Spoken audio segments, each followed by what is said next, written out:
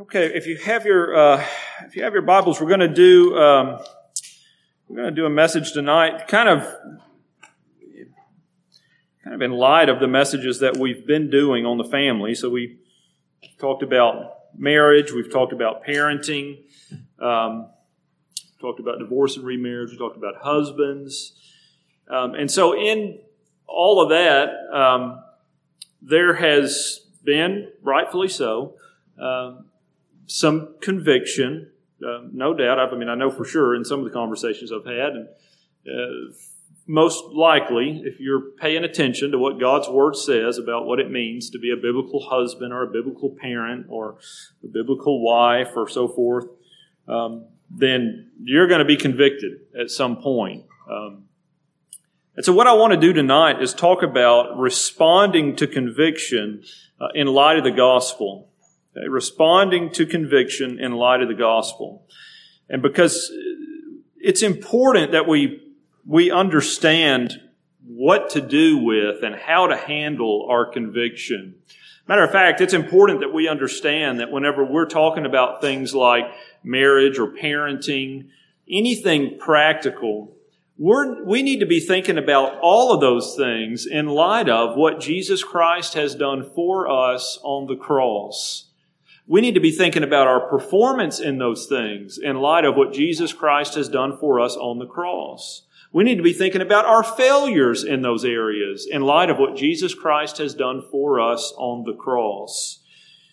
And so if we're not careful, then we will let our conviction drive us back to Mount Sinai, and we will sign up for a performance-based relationship with the Lord that will lead nowhere except for misery and despair. And so we don't want to do that. And so tonight we're going to talk about, again, how do we respond or how do we handle conviction? Is conviction good or bad? Where does it come from? What is its purpose? Where do we find relief from conviction? What are we supposed to be doing with it? Or maybe we should be asking, what is it supposed to be doing with us? Sometimes we don't go any further than, I've been convicted and it's causing some uncomfortable pressure in my heart and in my soul, and I want to do whatever I need to do just to get rid of it. That's a very common response to conviction, but it's not a response that you'll have if you view conviction in light of the gospel. The truth about conviction is that it feels bad, but it is good. It's good for you to be convicted. It's good for me to be convicted. And so, before I just run ahead of myself, let me just start at the beginning here and we'll work our way down as we're trying to have an understanding of what conviction is and how it is that we're supposed to be responding to it. So number one, the question is just, what is it? What does it mean to be convicted? There's a couple of times in Scripture where the word is translated convicted or conviction or some form of that word. Many times it's translated reproved or reproof or reproved. But what does it mean? What does it mean when this happens? Well, Psalm 32 is a pretty good picture of this. If you have your Bibles, we'll turn there. Psalm 32.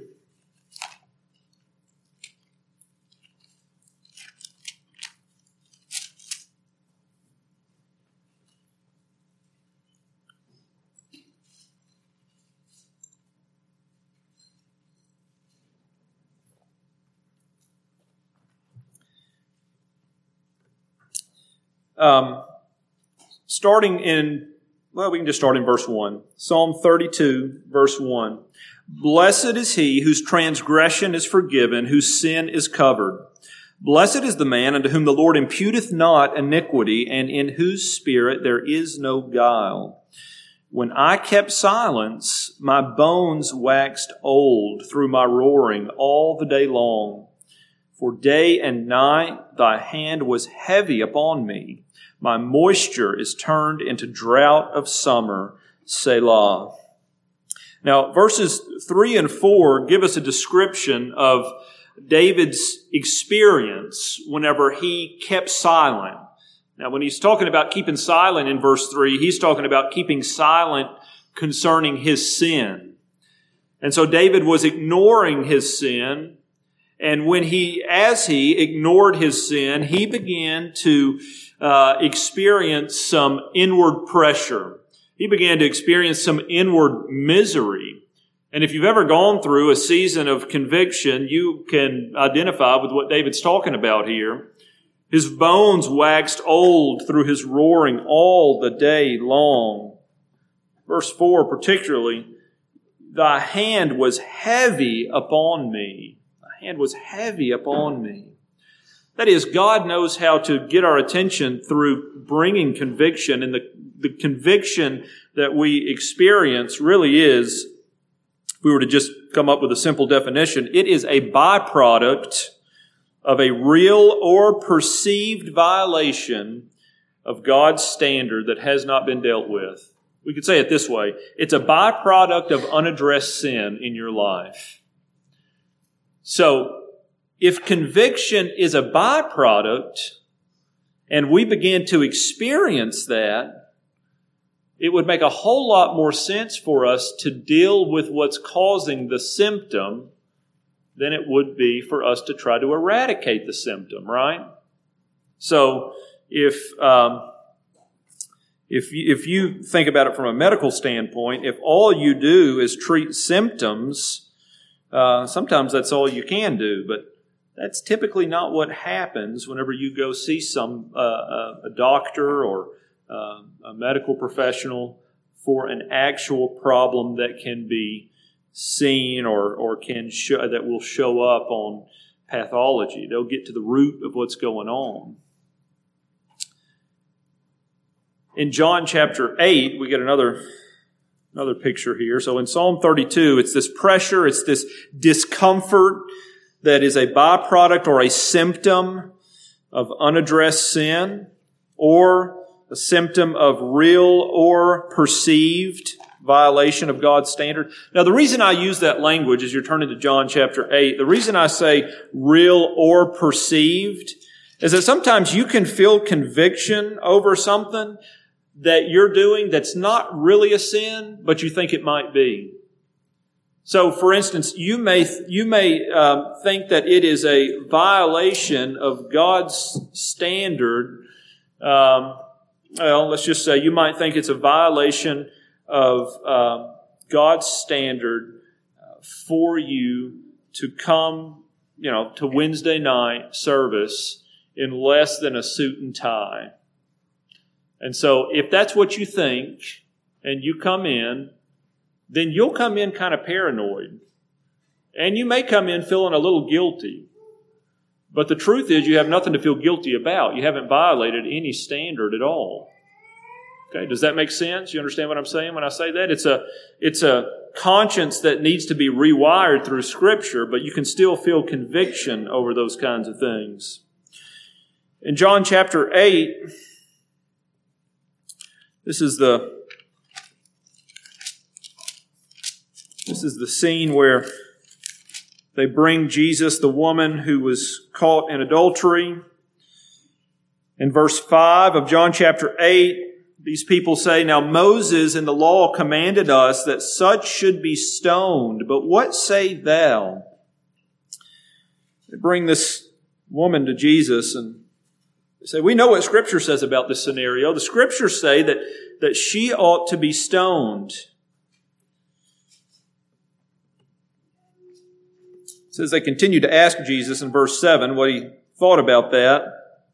In verse 8 it says that he stooped down and wrote on the ground. And verse 9, in verse 7 it says, so when they continued to ask him, he lifted up himself and said unto them, he that is without sin among you, let him first cast a stone at her.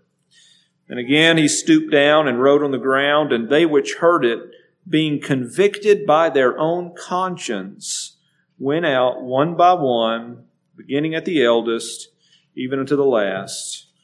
What I want to get there is the language that they were convicted there by their own conscience. They had a disturbed conscience. And so when you're thinking about, what is conviction? Well, one way to say it is conviction occurs when your conscience is disturbed. And we talked about this just a second ago, but sometimes our conscience can be disturbed because it's just not wired biblically. But everybody has a conscience. Everybody has some sort of a preset standard in their heart and mind about what's acceptable and what's not acceptable, about what's right and about what's wrong. And whenever that standard is violated, you're going to be dealing with a guilty conscience. Now, it might not be sin. Again, you may have to rework that conscience. It may be that you're bothered by or even angered by things that really are important to you, but are of very little importance otherwise. But just to answer the question, what is conviction? Well, it's when your conscience is disturbed. It's a byproduct of real or perceived violation of God's standard. Now, when we're thinking about conviction from like the convicting work of the Holy Spirit or the conviction that comes through the gospel, we want to ask ourselves, where does conviction come from? Okay? Where does it come from? How is it that we find ourselves in a place to where we are convicted whenever we hear a sermon about marriage or parenting or fill in the blank? Well, John chapter 16 tells us this, and this may seem kind of basic, but we're kind of building some categories of understanding so we can make some implications and applications here in a minute. John chapter 16, Jesus is talking about the Comforter who is coming. He is going to send the Comforter. And in verse 8 it says, "And when He is come, He will reprove the world of sin and of righteousness and of judgment." So John 16:8, Jesus tells us that He's sending the Holy Spirit, and part of the Holy Spirit's job when He comes is going to be to reprove. That's our word for convict. The Holy Spirit's job is to convict the world of sin and of righteousness. In 2 Timothy chapter 3, verse 16, as Paul is talking about what the Word of God, the inspired, God-breathed Word is useful for, he begins with doctrine, and the second category is that it is useful for reproof or conviction. Okay? So conviction comes as the Holy Spirit brings conviction. Conviction comes as you are brought face to face with the Word of God. As a matter of fact, in 2 Timothy chapter 4, verse 2, one of Timothy's jobs, or one of the charges that Paul gives to Timothy as he calls him to preach the Word, is that he would reprove. That is, that he would convict. One of Timothy's goals in handling the Word of God and preaching the Word of God to God's people is that he would preach in such a way that it might prick the consciences of those who are followers of Christ, and they would be convicted. Now, obviously he's dependent on the Spirit there, but the Word is used to bring conviction. And then in Revelation, look at Revelation chapter 3.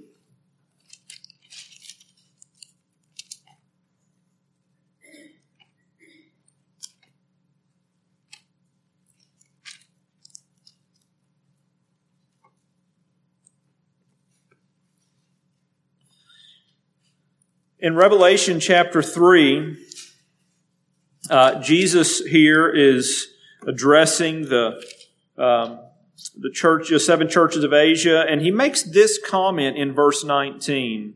He says, "As many as I love, I rebuke." Now, the word that's translated rebuke there is the same Greek word that's translated reprove, and that's translated convict in these other passages. So here's the point that I'm making.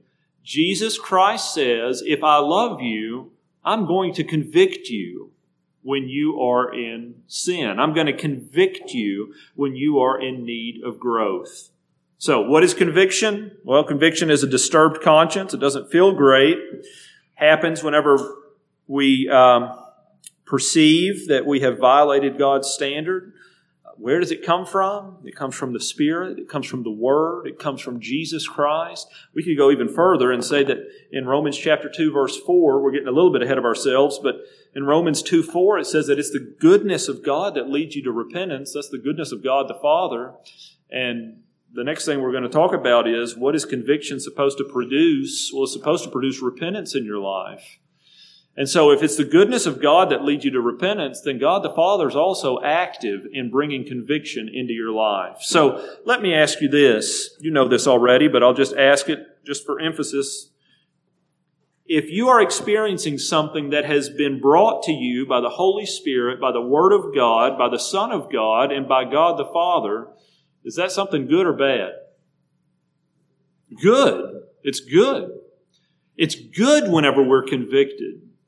Now, we have to understand what the purpose is before we can understand the goodness of it. But so many times we feel the burden or the weight of conviction. We automatically begin to interpret what we're feeling just based on what it feels like in the moment. And we want to get rid of that. But if we realize that the conviction that we are currently experiencing, which hopefully we experience conviction on a regular basis. If you're in the Word very much, you're going to, if you're paying attention. So if we experience conviction very much, if we can remind ourselves, this is a gift from God. And some avenue and for some specific purpose, and we can pretty easily find that out, we're going to feel convicted when we feel like we've violated part of God's Word. Whatever portion you're probably reading at the time is a good clue as to why you might feel that way. Whatever portion or topic or whatever you might be hearing at the time might be a good clue as to why you feel that way. But you know what it does whenever we ignore conviction? You know what that's like? Well, it's kind of like the coach of the Little League baseball team who just constantly tells his kids, good job. Right? They have their glove on their head and the ball comes and they don't even go for it, but good job. Okay? They go up to the plate and they swing at pitches that are far above their head. Good job. Good job. You're doing great. Is he hurting or helping that kid? You know the answer to that. Well, here's what we can be sure of. God is not a coach like that. His intentions for me and His intentions for you is that we would grow. And conviction is a tool in His hands that He uses to motivate His people in the growth process. It's not meant to squelch you. It's not meant to drive you into the dirt and drive you into the ground. It's not meant to bring you to the place to where you throw your hands up and say, I give up. I can't get anything right. It's meant to press you on into growth. And there are two more things we're going to say about this to develop the full picture. So question number 3, we've sort of answered this. What is conviction supposed to do? What is conviction supposed to produce? Look in 2 Corinthians chapter 7. 2 Corinthians chapter 7.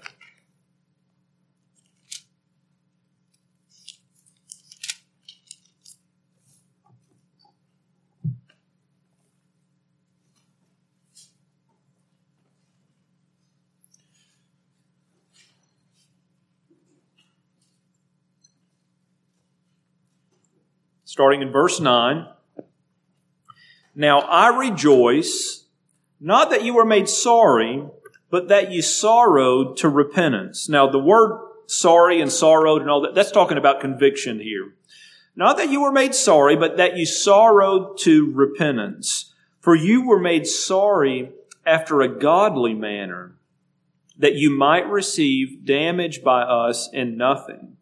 For godly sorrow worketh repentance to salvation, not to be repented of, but the sorrow of the world worketh death. So here Paul is talking about sorrow, or he's talking about conviction, a violation of conscience, being sorrowful. over something that's been done. And he gives us two categories, godly sorrow and worldly sorrow. Godly sorrow, or what we would call spirit that is produced through the Holy Spirit by the Word of God, produces repentance. It is going to weigh on you. It is going to press you until you are willing to come to the point to where you acknowledge, I was wrong in this, and you're willing to confess and turn or to repent from what it is that you're doing. So, repentance is one of the things that conviction is supposed to produce. That's what God's plan is. That's the tool that God is using to bring you and to bring me to repentance. It's going to be important for you to remember that as we get to our applications and implications. When you experience conviction and you've taken the time to confirm it really is conviction over a real sin, then that conviction needs to hang with you all the way to the point of repentance. Your goal from that time on is, I need to repent, not, I need to get rid of this bad feeling. Now, there's another thing that conviction is supposed to do. And it's really two sides of the same coin. But look in Romans chapter 3.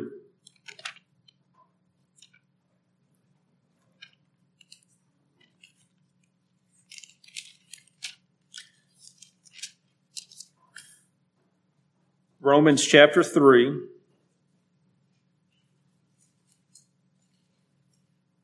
starting in verse 19. It says, Now we know that what things soever the law saith, it saith to them who are under the law, that every mouth may be stopped and all the world may become guilty before God. Therefore, by the deeds of the law, there shall no flesh be justified in his sight. For by the law is the knowledge of sin. But now the righteousness of Christ without the law is manifested, being witnessed by the law and the prophets, even the righteousness of God, which is by faith of Jesus Christ, unto all and upon all them that believe, for there is no difference. For all have sinned and come short of the glory of God. Now, the second thing that conviction is meant to do is to drive us to Jesus Christ in faith. So if when you're convicted, the only thing you're thinking about is, I got to do better. I got to do better. I'll try harder. I'll dig my heels in. You're missing the point. Paul says that the law was given so that we might come to the understanding that we are guilty before God. And so we don't go to the law or we don't go to the Word in order to establish our righteousness. Here's what I mean by that, if we're thinking about it in a non-Jewish way. If you're waiting until you can, I'm trying to apply it to what we've been talking about. So the message on parenting, if you were convicted by that and you're waiting until you can work your way through that material and not feel convicted until you are able to approach the Lord in a comfortable way, okay, you've gone back to Mount Sinai. That's not the point. The point of being convicted about your shortcomings and failures and sins as a parent is for us to be pointed back to the fact that we've received all spiritual blessings in heavenly places in Christ Jesus. It has nothing to do with my performance. I could have never parented or been the spouse to the degree that I would have ever gained God's favor. Nothing, I could have never done any of that. And so it makes no sense for me to view any of those categories in the light of, well, I'm missing it here, here, and here, and if I can just make up for it in those three areas, then I'll be the spiritual person I'm supposed to be. Not so. You're the spiritual person you're supposed to be because you're connected to Jesus Christ. And the motive that you have in wanting to grow and become a better parent, a better husband, a better wife, a better child, whatever else it is that we want to please Him because we love Him, because He loves us, even in spite of our failures. So when we become convicted, that conviction is supposed to produce repentance, and it is meant to drive us to Christ in faith. We're meant to look to Him, not look to ourselves. Now, this is very, very practical. What this means is, if we realize our conviction is supposed to drive us to Christ, we're not going to be bashful, or we're not going to withdraw into ourselves every time a sin is exposed. You know, we ought to be able to freely discuss areas in our lives that need growth. It's a wonderful thing to be able to do that. Last week, or maybe it was the week before, I can't remember, whenever I preached that marriage message, one day, Abby and I were just standing by the kitchen sink, and we were talking, and she was talking about areas where she was convicted and needed to grow, and I began to talk about the areas where I realized I needed growth and I was convicted here, but neither one of us were Eeyore. Okay? We weren't about to cry about it. We weren't trying to fix each other or trying to hide from each other. Here's a secret: everybody knows you're a sinner. Everybody knows that. And so we ought to be able to talk about that and talk about our need for growth in a way that's not defensive. It's not in a way that's trite either. I mean, neither one of us said, yeah, I know I fall short, but there's so many people that are far worse than I am. It's not that. It's I know that I fall short in these areas, but I want to grow. And the reason that I want to grow is because I love Jesus. And I want to fill this role, whatever it is, in a way that brings Him honor, in a way that brings Him glory. Not, I want to be the kind of husband that Jesus can love. You understand the difference? Okay. Conviction is supposed to drive us back to this reality that even at our very best, our righteousness is just filthy rags. Does nothing for God. And so, we've talked about what conviction is. We've talked about where conviction comes from, what conviction is supposed to produce. And then lastly here, and I've already answered the question, but where are we supposed to find relief from conviction? Now, this is an important question. Where do we find relief? And you already know the answer. It's in Jesus Christ. It's not in the fact that you might do better.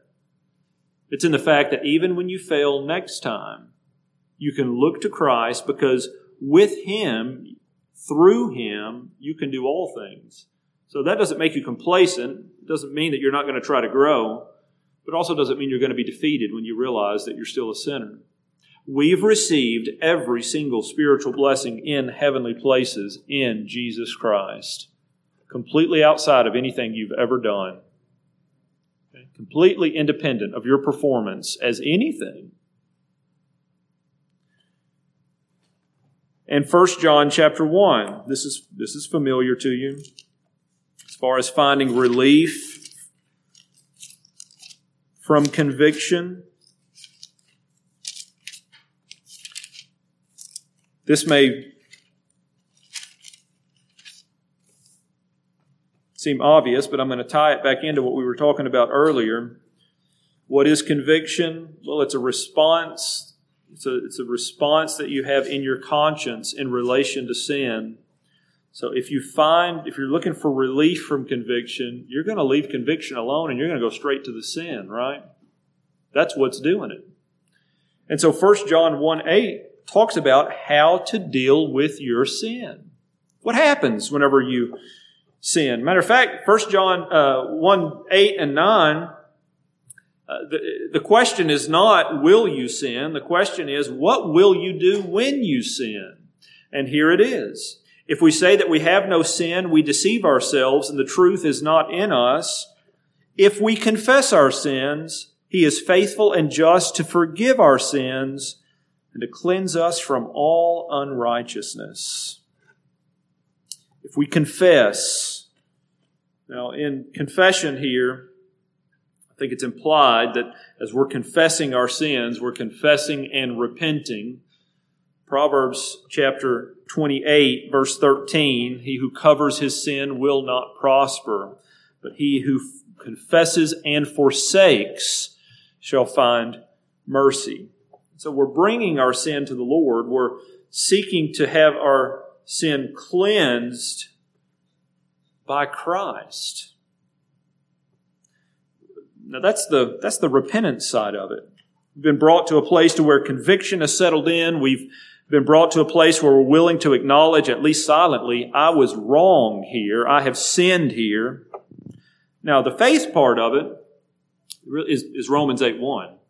There is therefore now no condemnation to those who are in Jesus Christ, those who are in Christ Jesus. Okay, so this reality that I've taken my sin to the Lord, I've confessed it, and now I am not condemned. I've been cleansed.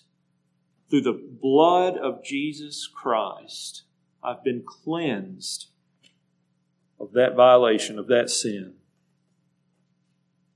So, let's talk about a couple of practical implications and some applications here as it relates to you and even in the way that you might help others. So, number one, we've already talked about this, but if the Holy Spirit has used Scripture to produce conviction in your heart or someone else's heart, it might feel bad, but it's actually a good thing. We got to start there.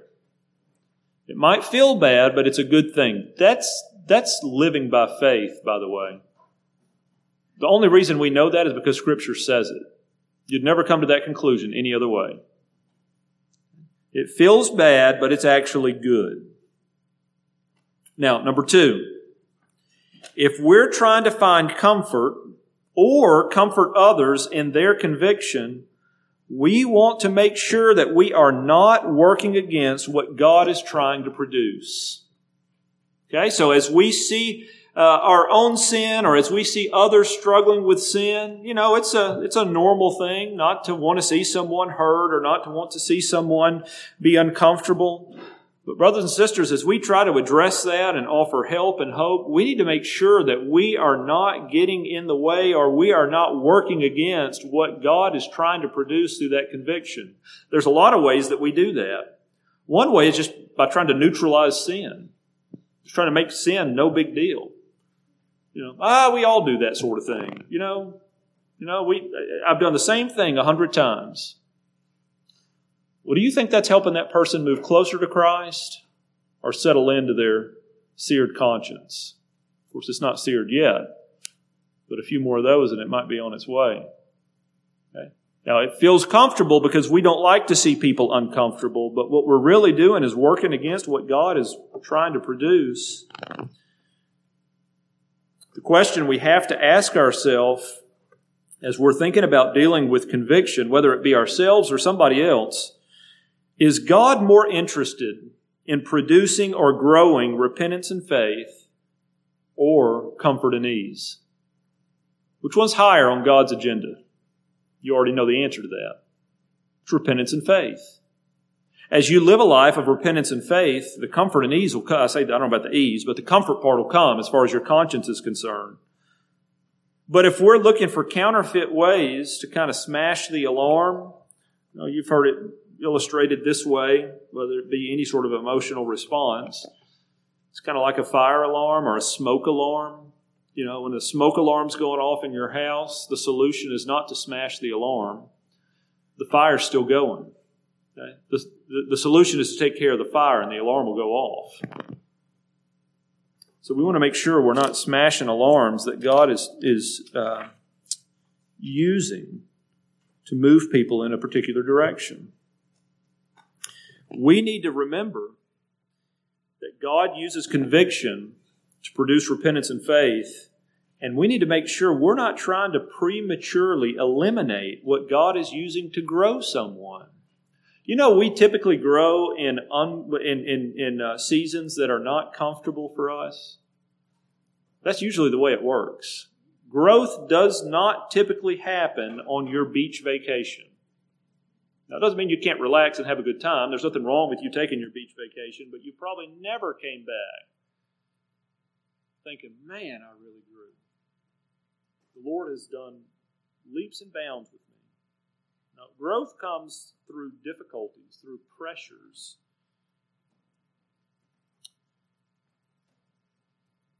And then trying to assure someone that they aren't all that bad is unknowingly encouraging that individual to trust in the arm of flesh rather than the cross of Christ.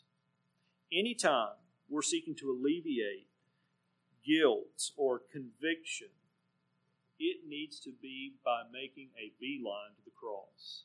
Either an individual needs to repent and turn from their sin and turn toward Christ, or if that individual has handled it the way that they've biblically been prescribed, then they need to, by faith, embrace the promises of Christ and the effects of the work of Christ, that there is no condemnation to those who are in Christ Jesus.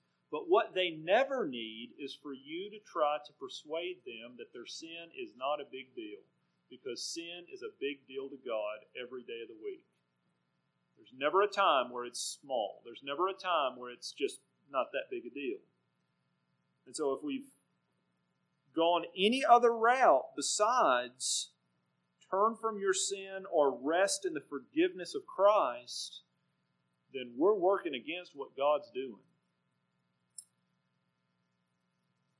And then last, and we started with this, but I'll just say it again, if we are not careful, we will respond to our conviction by trying to return to a performance-based relationship with the Lord.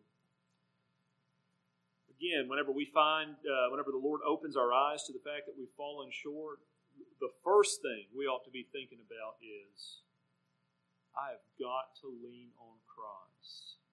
If I'm going to make any improvement in this area, I need to know what He says, but I also need His strength. I've got to be connected to the vine. Without Him, I can do nothing. And so I need to prayerfully be seeking to improve and grow in these areas for His glory, not mine. And then we need to remember from Romans chapter 8, verses 31 through 39, that in our conviction, God is for us. Did you know that? If God be for us, who can be against us? When God's bringing conviction into your life, He's not mad at you. He's not mad at you from the standpoint that He's washed His hands and said, I'm finished, and you move on. That's not what's happening. We know that because Christ, what we just read in Revelation chapter 3, verse 19 says, I only convict those that I love. And so as we're responding to our own personal conviction, we want to make sure that we're responding by looking to Christ, by resting in what He's done for us, by trusting in His help and His mercy and His grace, and then by seeking to please Him as we move forward, one day at a time, one moment at a time, with a motive to honor Him in all that we do. So I wanted to talk about that just so we don't get to the end of our time looking at what Scripture has to say about the family, and the only thing that's occurred is conviction that's been mishandled that leads you away from Christ rather than closer to Him. So again, what is conviction? It's a byproduct of a real or perceived violation of God's standard. It comes from the Holy Spirit, the Word of God, Jesus Christ, God the Father. It is supposed to produce repentance and faith. It is supposed to move you, squeeze you, push you closer and closer into repentance and faith. And then you will only find relief from conviction the way that you are intended to find, real relief from conviction, through the cross of Christ, by looking to Him, by turning to Him. And so may God bless us as we try to deal with and respond to biblical conviction in a very practical and a theologically sound way. Let's pray. Father, Lord, we thank You for conviction. We confess we don't like the way it feels. It can be a miserable experience. But Lord, we thank You that You love us enough to press down hard on us when it's time for us to grow, when it's time for us to acknowledge a sin that we are just not willing to acknowledge, when it's time for us to move in a particular direction, when it's time for us to lean heavier on Christ than we lean on our own selves. And so, Father, I pray that you would bless us as we try to deal with our own hearts and as we try to help others in their conviction, that we would do it in a way that would be consistent with your word, that would be helpful to them, and that would be honoring to you. In Jesus' name, amen.